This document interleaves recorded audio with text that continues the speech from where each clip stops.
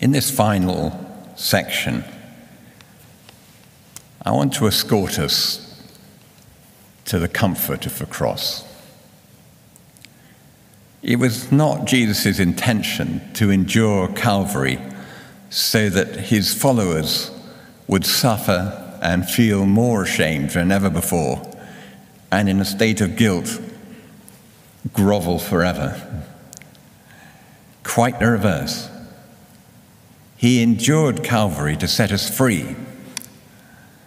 The cross changed from a symbol of shame and derision to become our cherished symbol of sacrificial love and victory, the place where love and justice meet, where death is overcome.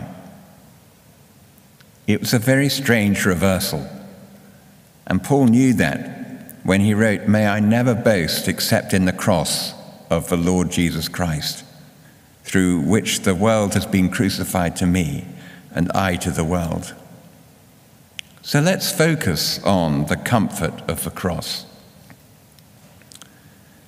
The most obvious reason that the territory of the cross is comforting is because, as that song puts it, here is love, vast as the ocean. Here is love, vast as the ocean. Sometimes in newspapers, I see a column in which normally some grown-up celebrity is asked, what would the young you have thought if they could have seen you now? Well, putting aside the fact that Jesus was still comparatively young when he died, probably around 33, nothing in the path of his life surprised him, least of all the cross. From first breath to last, he was destined for it and submitted himself to it. His mother Mary was warned by Simeon in the temple as Simeon cradled that baby that Jesus in his arms was destined for suffering. Later on, Jesus was warned by that gloomy disciple Thomas that to head for Jerusalem would mean certain death. And he warned the disciples, Jesus did the same thing. So I think it's entirely accurate to say, why did he go there? Because he wanted to say to us, to you, to me, to them, to the world, I love you this much. I love you this much. While we were still sinners, the scripture tells us, Christ died for us. It's not as if he loved us on a good day, as it were, when we were in good form. No, we're told he loved us when we were in a bad way, when we were in the pits. It's not as if he set his love on us because we were adorable and very lovely and easy to love. No, no, no. He saw us accurately, and he loved us. And he deliberately offers himself as a perfect sacrifice for us. That was his rescue plan. God's love is open and accessible for you and me, and that's amazing love. What sacrifice. I love you this much. That's why it's Good Friday.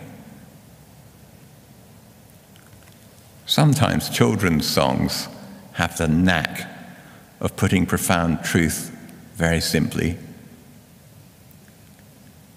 And I find that in a song, Jesus' love is very wonderful. Jesus' love is very wonderful.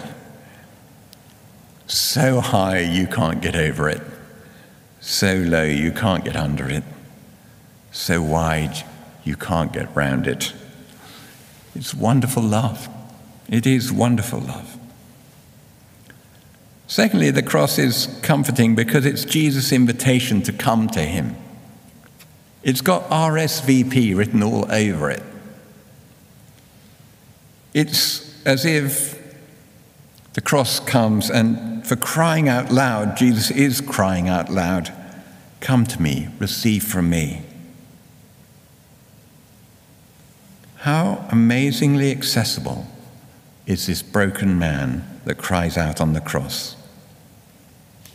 We've probably all seen this play out in different spheres. Remote people become seemingly more approachable in their brokenness. It's not that there ever was anything in Jesus' character that did make him remote, but oftentimes people with authority, however kind they are perceived as forbidding or distant. Could be a headmaster, a president, a monarch, a top-notch athlete, the head of a company, the most brilliant academic, an artist touched by genius. But then sometimes sickness or tragedy comes along, or old age catches up, and in their brokenness, that underlying vulnerability that actually was always there is now there for all to see, and we can draw closer still. And perhaps there's something of this in the comfort of the cross. It's that Jesus never stops crying out to me and to you, "Come to me, receive from me, will you?" And if not, why not? Is it that pride is stopping us? Even the soldier at the foot of the cross cried out, "Truly this man was the Son of God." Even one of the thieves hanging alongside Jesus asked Jesus to look after his soul. It's not just that on the cross Jesus bears our sins and carries our suffering, because that sounds so neat and so forensic. There's something else going on as well. It's as if Jesus is saying to us, "Can't you see I'm broken? I identify with the broken." We're told he was familiar with suffering and acquainted with grief. And the writer to the Hebrews wrote, "We don't have a high priest who's unable to empathize with our weakness, but we have one who's been tempted in every way, just as we are, and yet he didn't sin." I've sometimes heard people who try to be clever about this and cute about it, and they say something like, "Jesus doesn't know the pain I've endured. He never experienced childbirth, for example, or chemotherapy, or cancer." But I advise all of us to be careful before we say something like that, because we've no conception of the pain of what it means to be God-forsaken. Because the love of God is all around us. There is such a thing as what's known as common grace, God's indiscriminate goodness showered out. And were we ever to be cut off from the love of God in its entirety, well, no one's ever experienced that on earth except for Jesus. And that would be hell on earth. And he experienced it and cried out, "Why have you forsaken me?" We don't have to deny, and I'm not denying in any way, the excruciating human suffering. But in our human suffering, we can turn to God for real solace and his gift of peace and his Holy Spirit's comfort, knowing there is balm in Gilead, because he has experienced a worse suffering than we could ever. Let me read a little poem to you called Jesus of the Scars.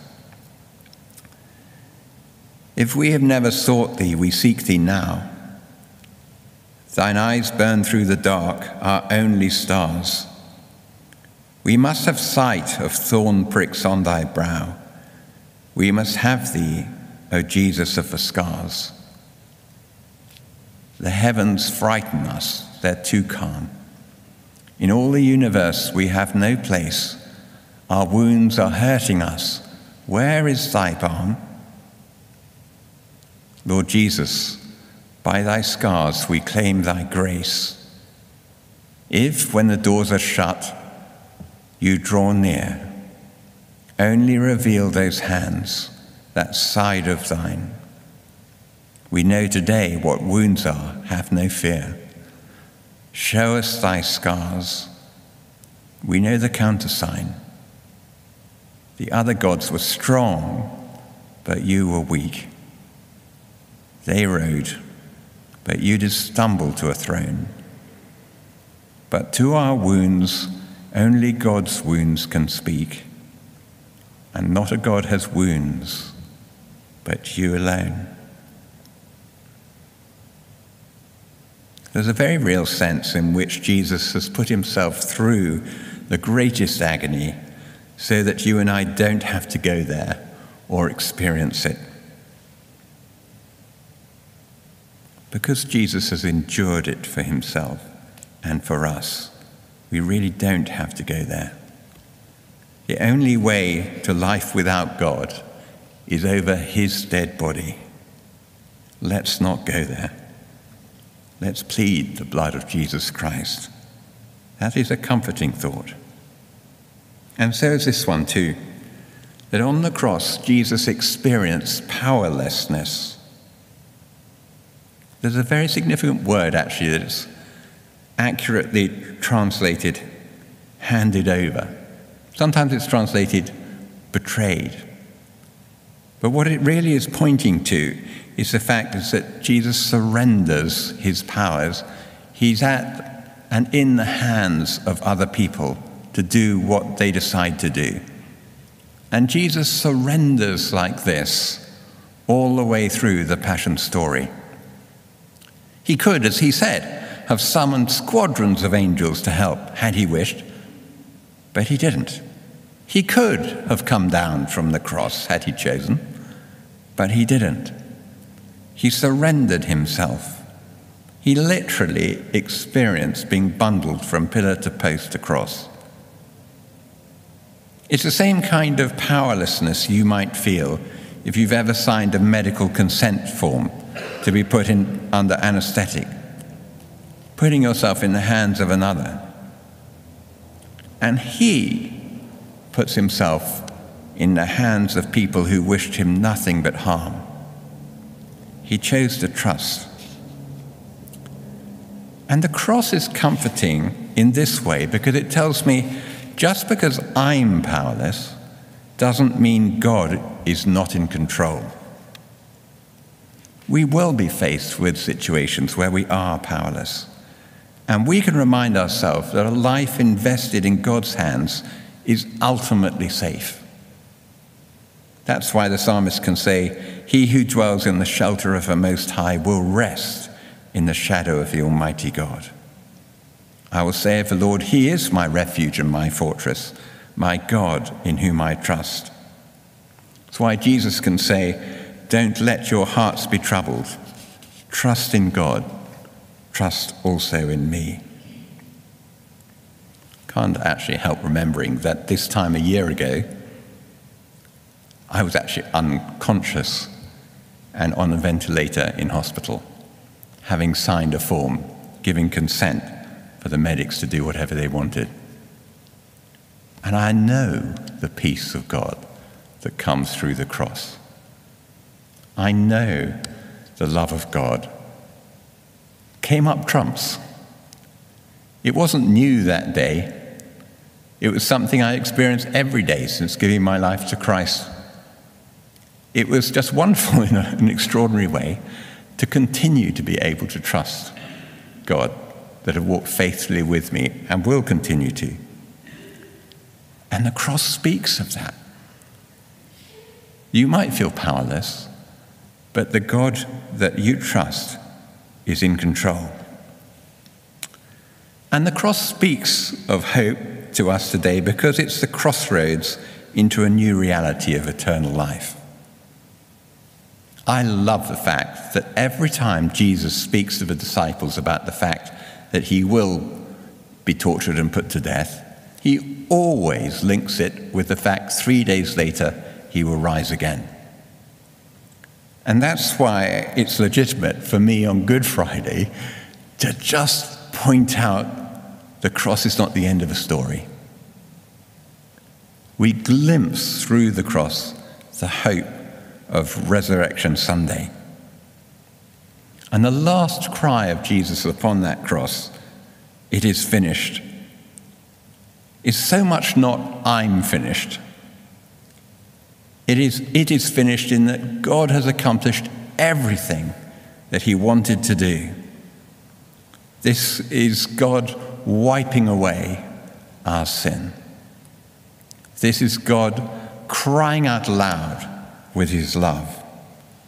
This is God saying, "Come to me, all of you who are broken, all of you who are disappointed, all of you for whom life is not working out, and trust me, let me lead you on."